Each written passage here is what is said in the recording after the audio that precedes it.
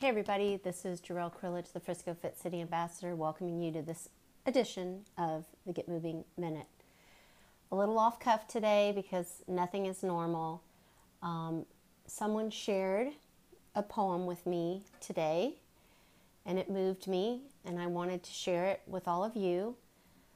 So I hope that you will find some time to slow down and just listen for a moment.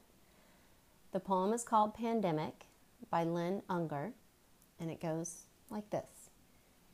What if you thought of it as the Jews consider the Sabbath, the most sacred of times? Cease from travel, cease from buying and selling, give up just for now on trying to make the world different than it is. Sing, pray, touch only those to whom you commit your life, center down, and when your body has become still, reach out with your heart. Know that we are connected in ways that are terrifying and beautiful. You could hardly deny it now. Know that our lives are in one another's hands. Surely that has become clear. Do not reach out with your hands. Reach out with your heart.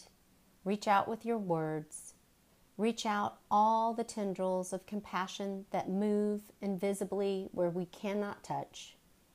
Promise this world your love, for better or for worse, in sickness and in health, as long as we all shall live.